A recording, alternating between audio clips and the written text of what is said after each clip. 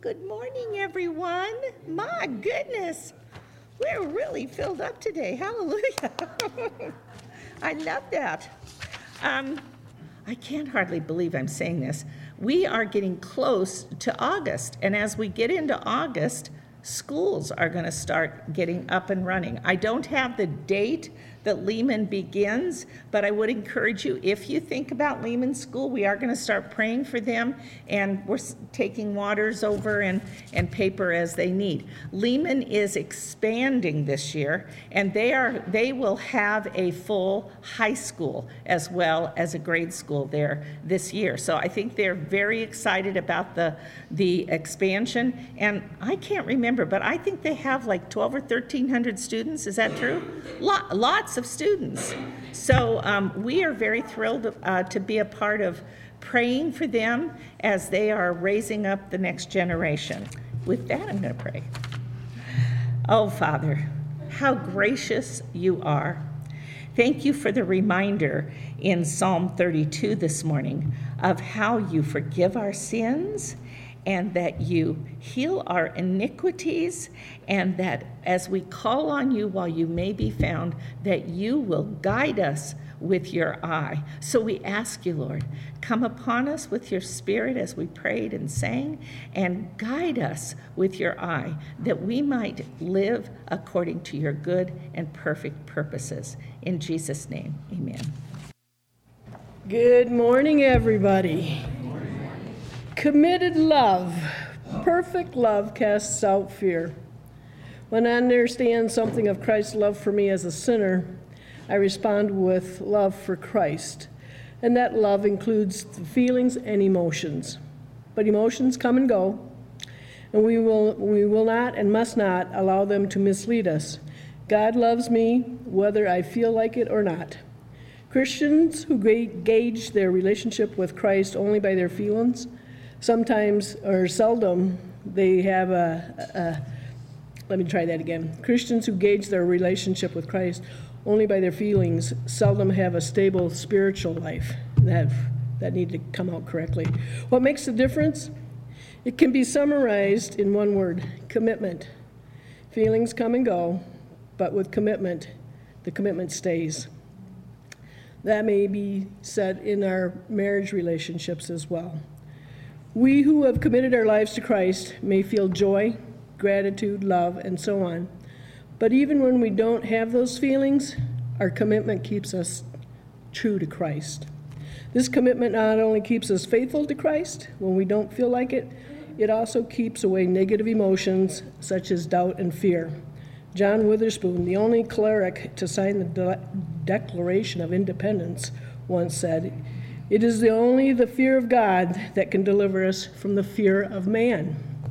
And the hope for today? When Christ chose the cross, he was forever committing himself to us.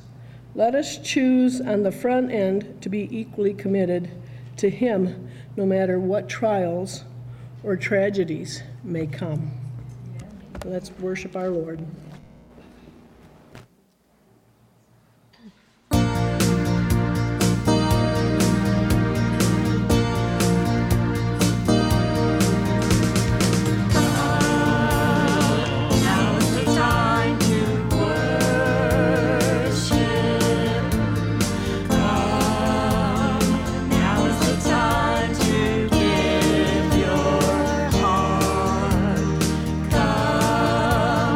Just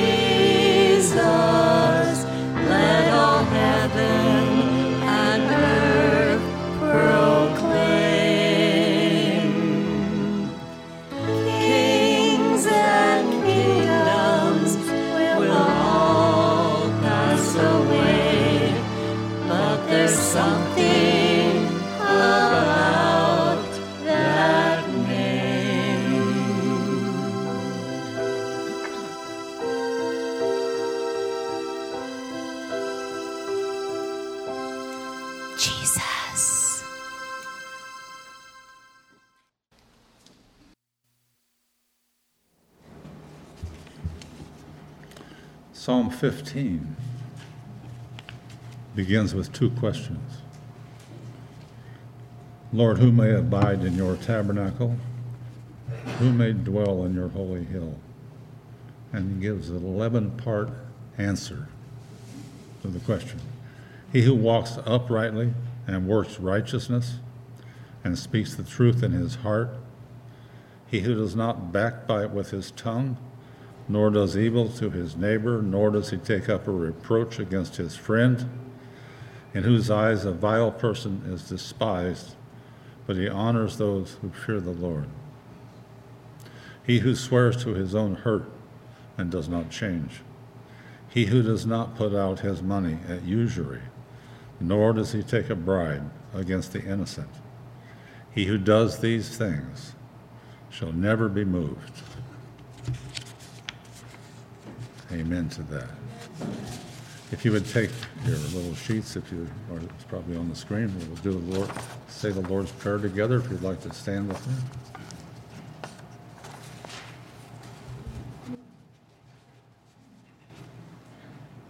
Our Father, who art in heaven, hallowed be thy name. Thy kingdom come, thy will be done on earth as it is in heaven.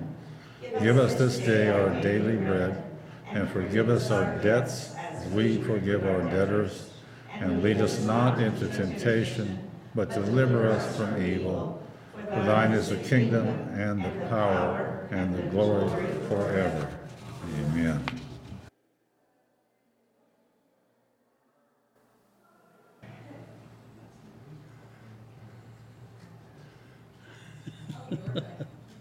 Are you good? I figured it had to, I was waiting for a teacher to tell me when all the students had gotten in line. Our New Testament scripture today comes from Colossians chapter 1. It's a continuation from last week. This is verses 15 through 28. Christ is the visible image of the invisible God. He existed before anything that was created and is supreme over all creation. For through him, God created everything in the heavenly realms and on earth. He made the things we can see and the things we can't see, such as thrones, kingdoms, rulers, and authorities in the unseen world. Everything was created through him, for him, and through him. He existed before anything else, and he holds all creation together. Christ is also the head of the church, which is his body. He is the beginning, supreme over all who rise from the dead. So he is first in everything. For God in all his fullness was pleased to live in Christ, and through him God reconciled everything to himself. He made peace with everything in heaven and on earth by means of Christ's blood on the cross. This includes you who were once far away from God. You are his enemies, separated from him by your evil thoughts and actions. Yet now he has reconciled you to himself through the death of Christ in his physical body. As a result, he has brought you into his own presence, and you are holy and blameless as you stand before him without a single fault. But you must continue to believe this truth and stand firmly in it. Don't drift away from the assurance you received when you heard the good news. The good news has been preached all over the world, and I, Paul, have been appointed as God's servant to proclaim it. I am glad when I suffer for you in my body, for I am participating in the sufferings of Christ that continue for his body, the church. God has given me the responsibility of serving his church by proclaiming his entire message to you.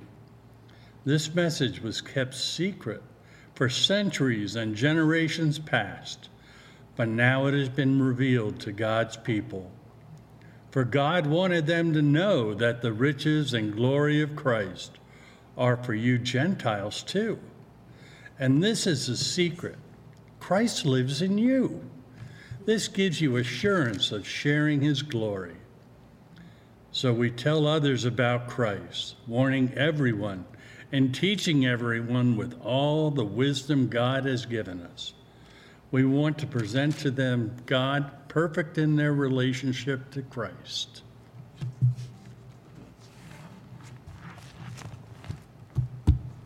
Good message. All right, if you'll join us now in the responsive reading.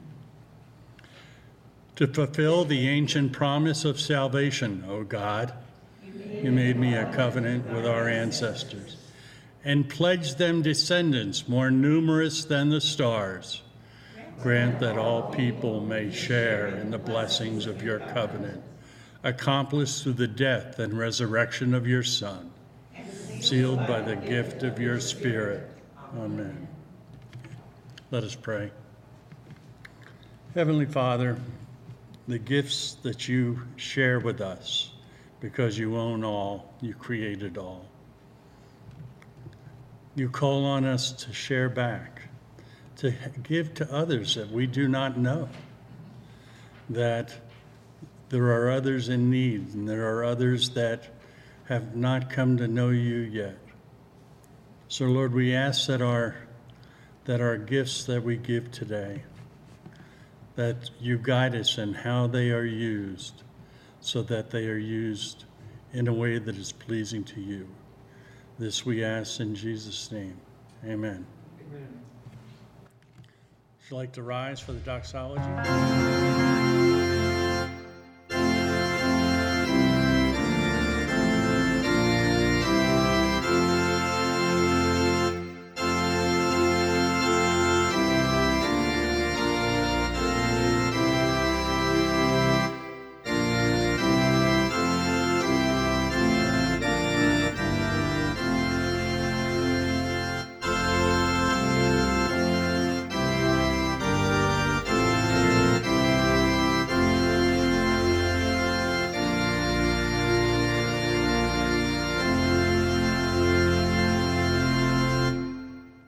You may be seated.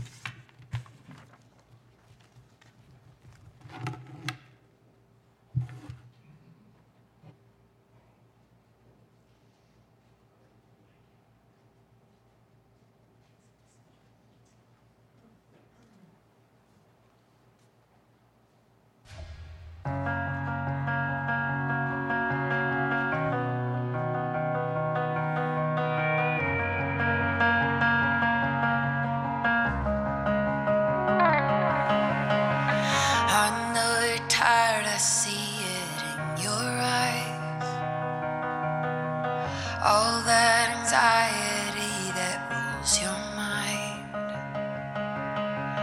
I'll be your shield when you don't feel like you've got strength enough to fight. I'll stand by your side.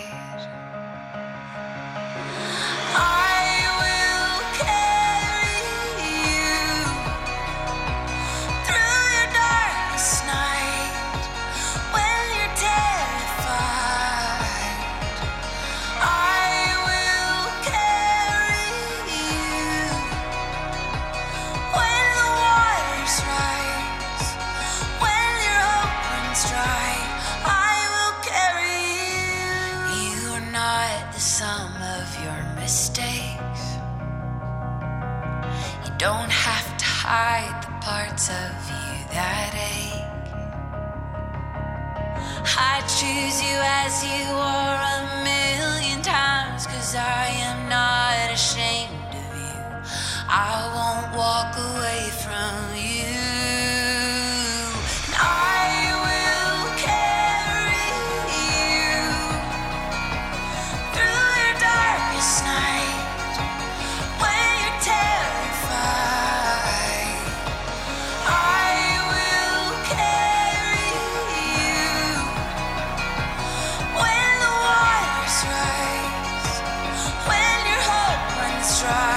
I will carry you up and over.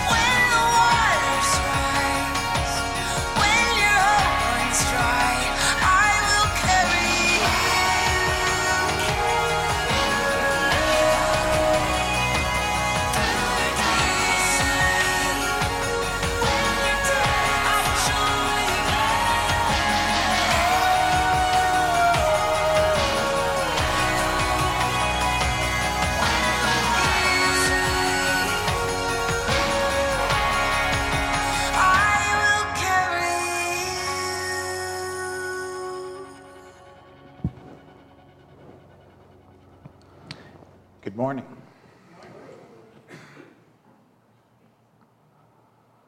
In Zephaniah chapter 3, the Lord Jesus says, when you return to me, I will rejoice over you with singing.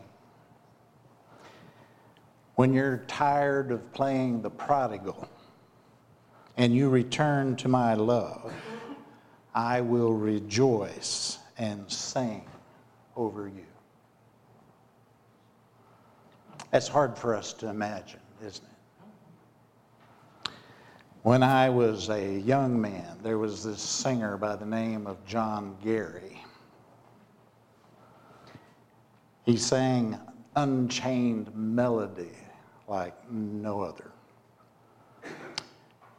He had a 3 1/2 octave vocal range. He would start as a baritone and end up as a high tenor and just glided through the octaves. But can you imagine the voice of Jesus? He who created vocal cords, he who created songs, he who created music. My, oh my. Jesus singing over us, Jesus smiling at us. That's hard for us to comprehend. Very difficult for us to comprehend. I want you to close your eyes and picture Jesus smiling at you. Jesus joyful over you. I promise you, he does smile about you. And he will for all eternity. Let us pray. Heavenly Father, we come this morning and we revel in your love. We are buoyed up by your love. We are transcended, elevated by your love. We bless your name. And we ask you, Father, in Jesus' name, speak to us this morning through your Holy Spirit.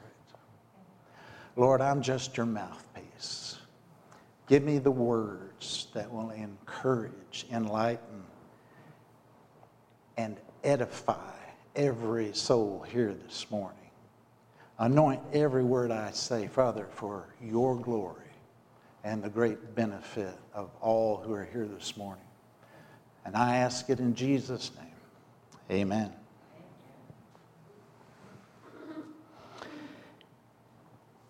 It's no secret that E.H. Peterson is my favorite theologian. You hear me quote him quite often.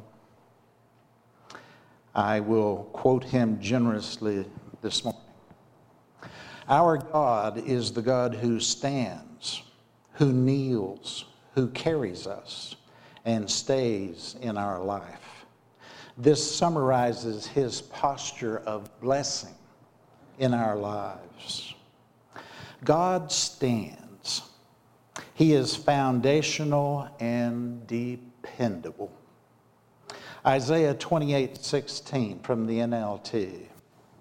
Therefore, this is what the sovereign Lord says. Look, I am placing a foundation stone in Jerusalem, a firm and tested stone. It is a precious cornerstone that is safe to build on. Whoever believes need never be shaken. God kneels. God gets down on his knees among us, washes not just our feet, but our very being. He gets on our level and shares himself with us. He does not reside afar off and send diplomatic messages. He kneels among us, pours into us the goodness of his Spirit, the vitality of his presence, and the joys of his redemption. He empties himself into us, and miracle of miracles, we receive all that he is. God carries us. Does God love us enough to wound us? Yes, amen, he does. There's a beautiful, beautiful portrait. But this portrait is really quite poignant when we understand that typically when a shepherd would carry a lamb over his shoulders, this was a wayward lamb. And the shepherd would typically break the lamb's legs and therefore had to carry him over his shoulders. But in the process, the lamb learned to savor the smell of the shepherd, learned his voice, learned that provision and protection was found in the shepherd. And after the lamb's wounds were healed, he wished only to be in the shepherd's presence. He stayed close. Life is sweet when we finally see our broken road as golden. God stays with us. He sticks with us through thick and thin, hard times, good times. He shares his life of grace and peace with us. Proverbs 18:24 from the NIV. One who has unreliable friends soon comes to ruin, but there is a friend who sticks closer than a brother. His name is Yeshua, Jesus. I want to talk to you this morning about the culmination of any great romance, a wedding. Hebrews chapter 12, verse 2 from the NLT.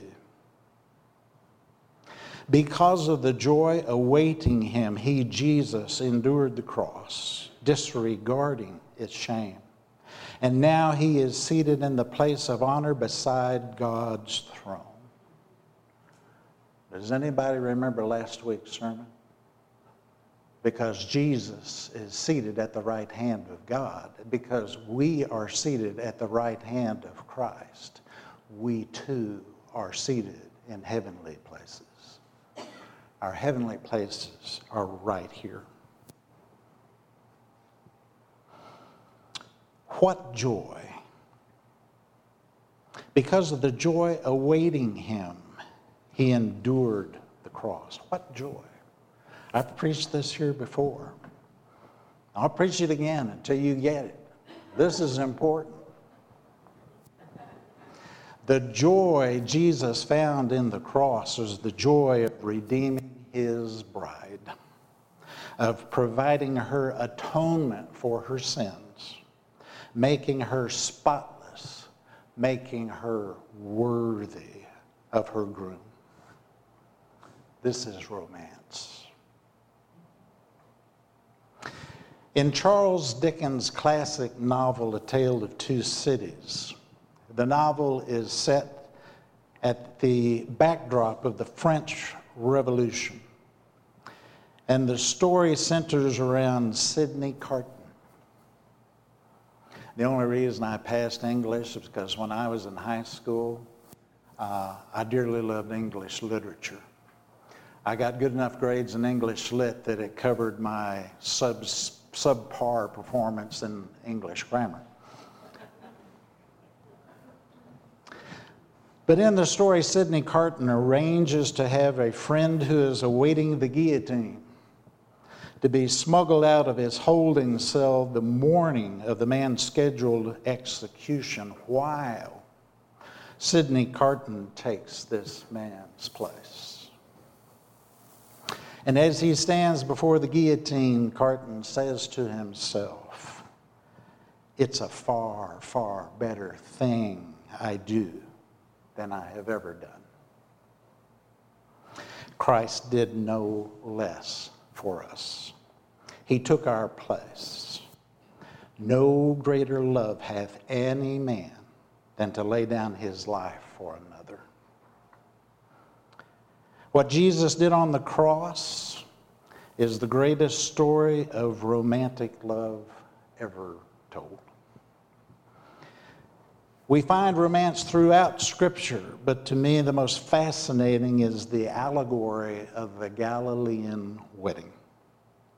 For it points unmistakably to the romance, the great love that Jesus has for us, his bride. My goal this morning is to help us see the rapture of the church for what it is, the great romance. But when we talk about the rapture, the first question we need to ask is why? Why is Jesus coming back for his bride, the church? 24% of all people who call themselves Christians no longer believe in the rapture. The liberal apostate church does not teach, nor does it believe in the rapture. Only evangelicals these days preach the soon return of Jesus Christ to retrieve his bride. If you're an evangelical, you are only 18% of all those who name the name of Christ. Luke chapter 18, verses 7 and 8 from the Amplified Bible. And you will not, our just God, you will not defend and avenge, defend your elect and chosen ones who cry out to you day and night. Let me read that again. And you, our just God, will you not defend and avenge your elect, your chosen ones who cry out to you day and night? You will not delay in providing justice on their behalf. I tell you that our God will defend and avenge them quickly. However, when the Son of Man returns, will he find faith on the earth?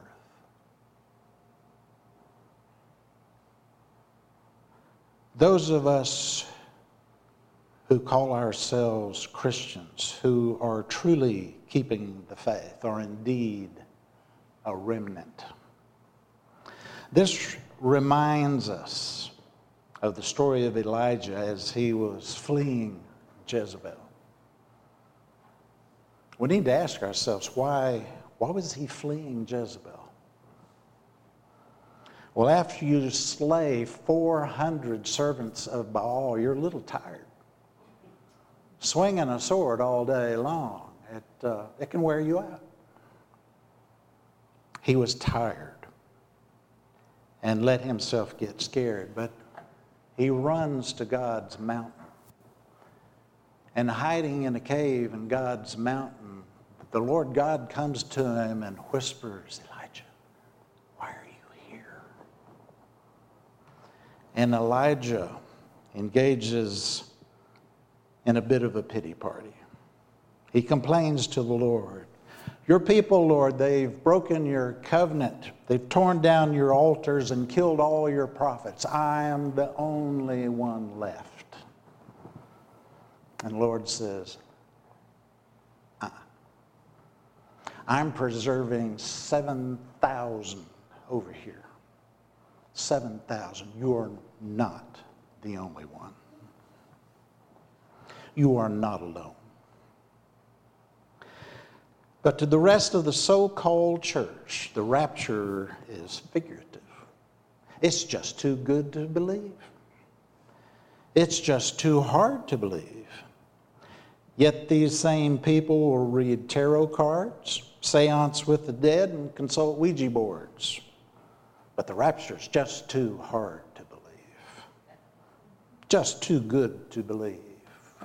Pie in the sky. Lifeway Research has done a recent random study of sermons preached from America's pulpits, and of 450 sermons, only 2% were on the topic of end times. We're in trouble, folks. Romans 12, verse 2.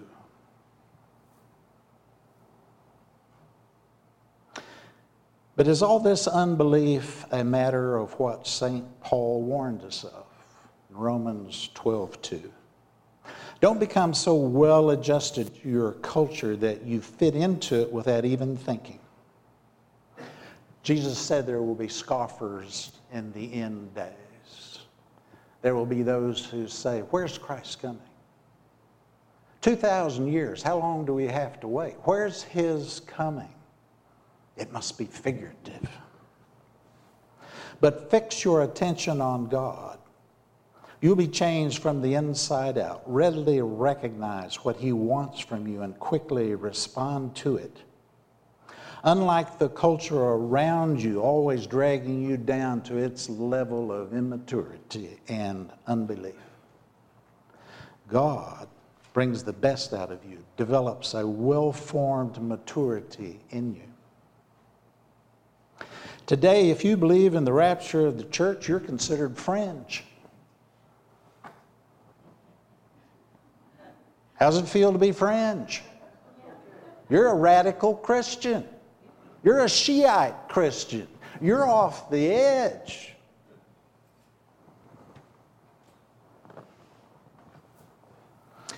To fully answer the question of why Jesus will return for his bride, we need only study the Galilean wedding.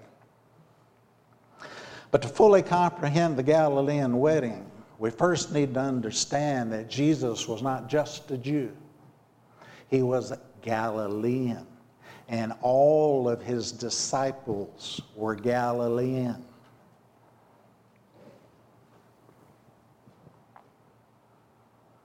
We're going long on context this morning.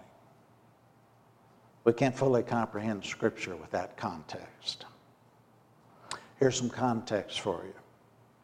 2/3 of the gospel narrative, Matthew, Mark, Luke, and John, 2/3 of the gospel narrative take place in Galilee. 2/3 of the gospel have to do with the Galilean culture. So we need to understand something about it. The Galilean wedding was strikingly different than all other weddings in Judaism. When Jesus related his parable of the 10 bridesmaids, only Galileans fully understood what he was saying. Only the Galileans fully understood the analogies to the kingdom of God. Jesus' parables were the backbone of his ministry. He spoke in parables that were easily understood and very relational. He used analogies like fishing, shepherding, tending the vineyard, harvesting. People related right away to these wonderful analogies. But as they were on their way home, oh, he was talking about me. He was talking about my sin. Whoa, that's what he meant. Jesus knew his audience, and he knew how to captivate their minds and stimulate their thinking. Recent archaeological discoveries have revealed new details about the Galilean wedding. And these details illuminate Jesus' teaching about his return for his bride, the church. It is not incidental that when Jesus visited the wedding, when he attended the wedding in Cana of Galilee, it's not incidental. This was the revelation of his ministry. His ministry began at Cana in Galilee. His first miracle was Cana in Galilee. But why was Jesus invited at the first place? Got a hot news flash for you. He was fun. He was different. He was fun. This young charismatic rabbi just exuded personality, and he taught the Torah in a brand new way. But why would he walk 90 miles to a wedding?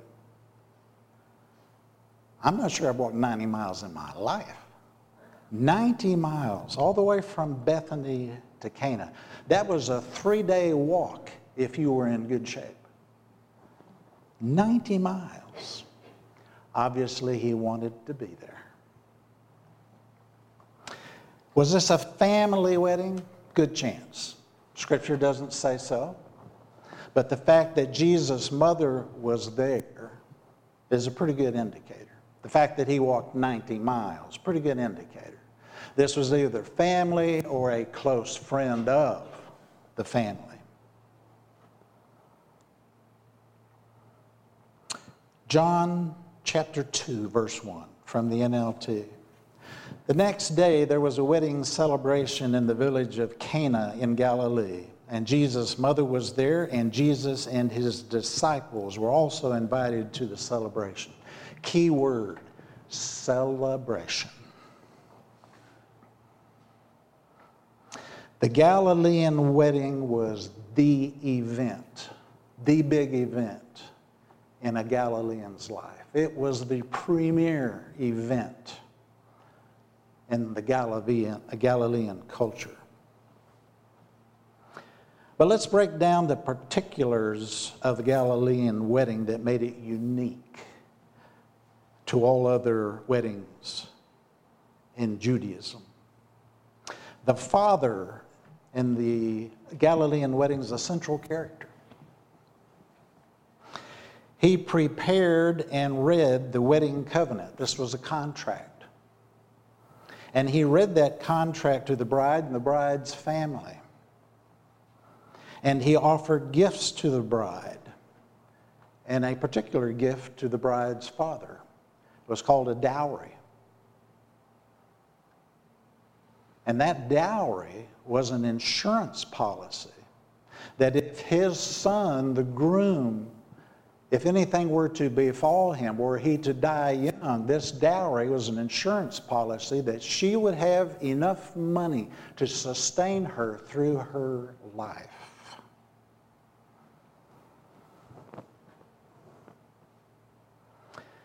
The father alone determined the day of the marriage. He specifies in this contract a 1-year betrothal. And essentially, the bride and the groom, once they are betrothed, will not see each other for a year. Well, that sounds strange. That sounds very strange. The groom will be busy adding on to his father's house. Sound familiar? John chapter 14, verses 2 and 3 from the New King James. In my Father's house are many mansions. Were it not so, I would have told you. I go to prepare a place for you. And if I go to prepare a place for you, I will come again and receive you unto myself, that where I am, there you may be also. Do we see a pattern here? A very direct correlation between the dynamics of the Galilean wedding and the rapture of the church. And about now you're asking yourself, well, now, how did Jesus know when to go to this wedding? Because No one knows the exact day, but they can count. They know when the betrothal happened. They can count forward a year. But they still don't know the day nor the hour. The Galilean wedding was always a surprise wedding. You may have known the week, but you didn't know the day and you didn't know the hour. Well, when you think about it, the Galilean wedding was always at night, in the wee hours of the morning.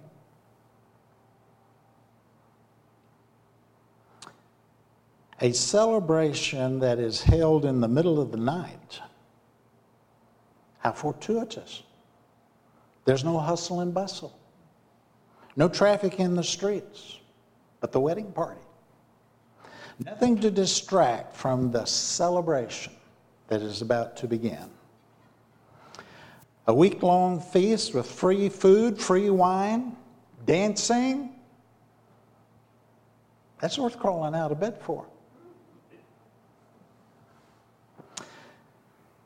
Therefore, as the one-year anniversary approached, the bride and groom's family all slept in their wedding clothes.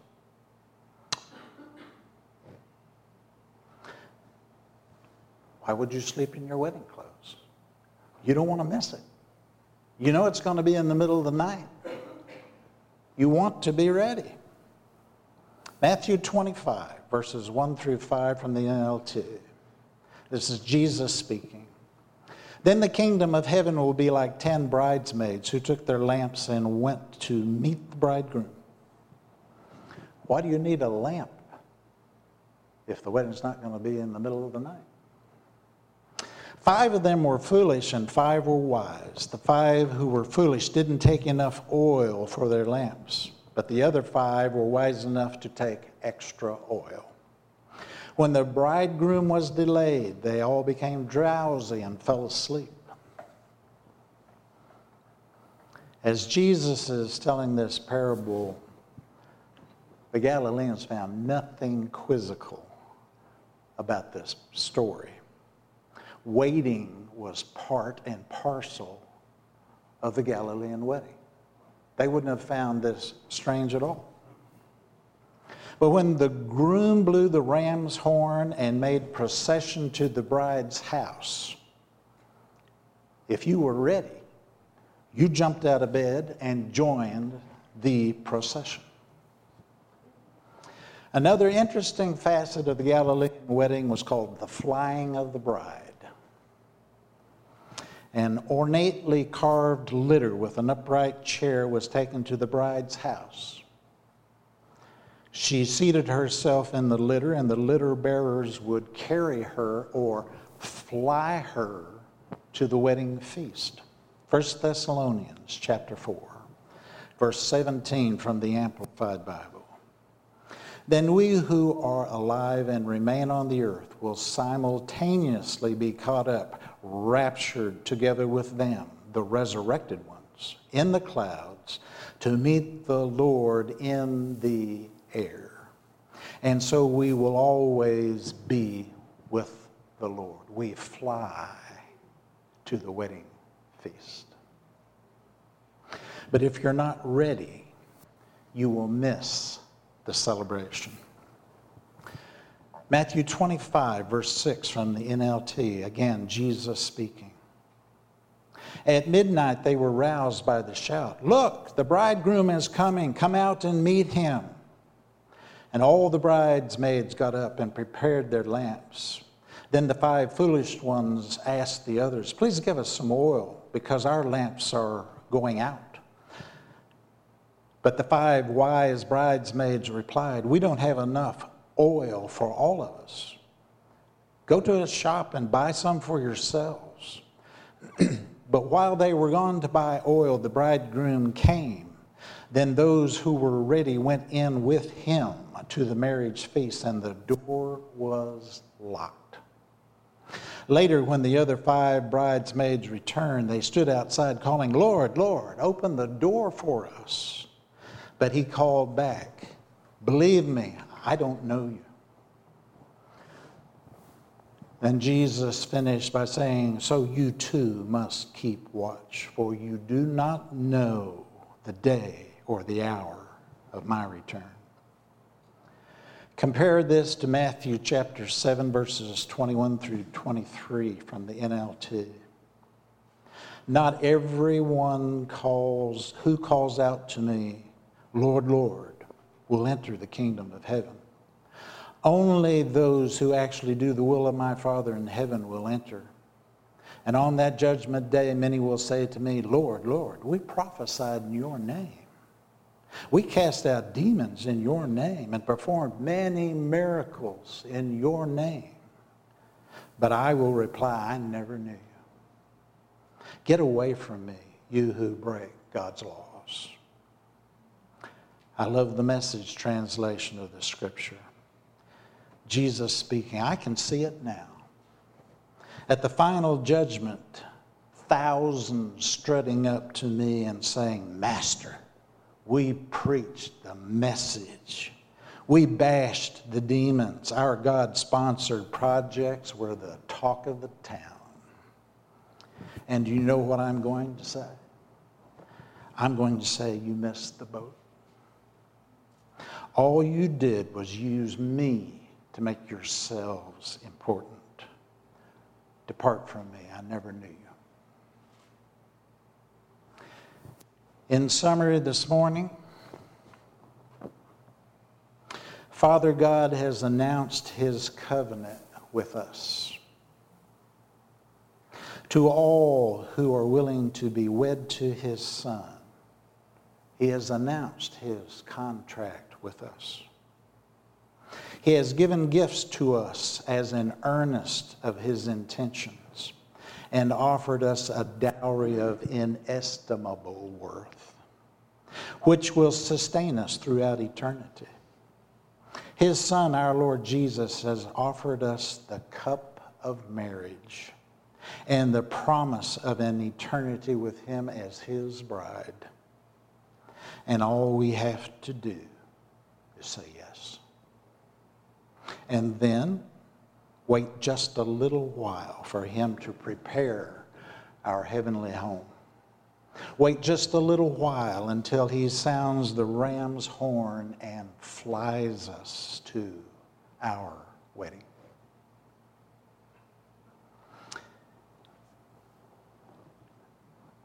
That great celebration and consummation of this great romance. Are we ready? Are we ready? Let me pray.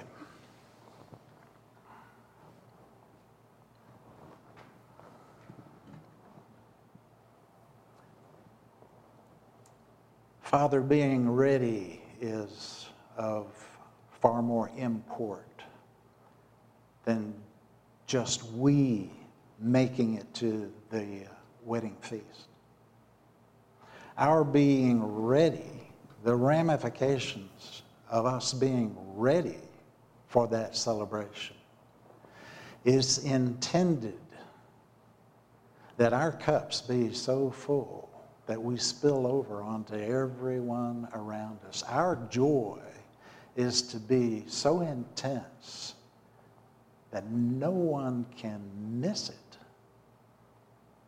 Our joy in this celebration, our looking forward to your return, is our witness to those who do not believe. So give us your joy, Father. Give us your peace. And through your Holy Spirit, give us a vibrant witness to the fact that you are Savior of the world and you are coming again for those who believe in you. Make it so, Father, in Jesus' name. Amen. We have a song for you.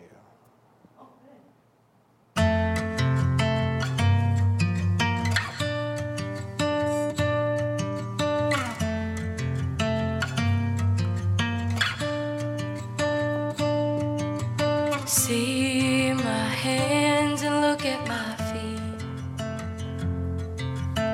It's okay if it's hard to believe. I have faith that you will do greater things. It's my time to go, but before I leave, go tell the world about me. I was dead, but now I live. I've gotta go now for a little while, but goodbye is not the end. Don't forget the things that I taught you. I've conquered death and I hold the keys. Where I go, you'll go to someday. But there's much to do here before you leave. So go tell the world about me. I was dead, but now I live. I've gotta go now for a little while, but goodbye is not the end of the journey, the end of the road. My spirit is with you wherever you go. You have a purpose and I have a plan. I'll make you this promise, I'll come back again. But until then, go tell the world about me. For I was dead, but now I live. Oh, I've gotta go now for a little while. Hey, but goodbye is not the end. Oh, go tell them about me. I've gotta go for a little while, but goodbye is not the end.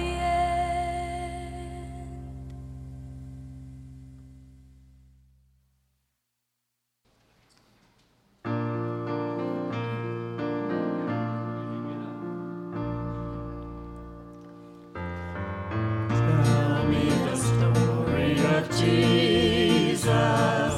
Write on my heart every word. Tell me the story most precious, sweetest that ever was heard. Tell how the angels in chorus sang as they welcomed his birth. Glory to God in the highest, peace and good tidings to earth. Tell me the story of Jesus. Write on my heart every word. Tell me the story most precious, sweetest that ever was heard. Fasting alone in the desert, tell of the days that are past. How for our sins he was tempted, yet was triumphant at last. Tell of the years of his labor, tell of the sorrow he bore. He was despised and afflicted, homeless, rejected, and poor. Tell me the story of Jesus. Write on my heart every word. Tell me the story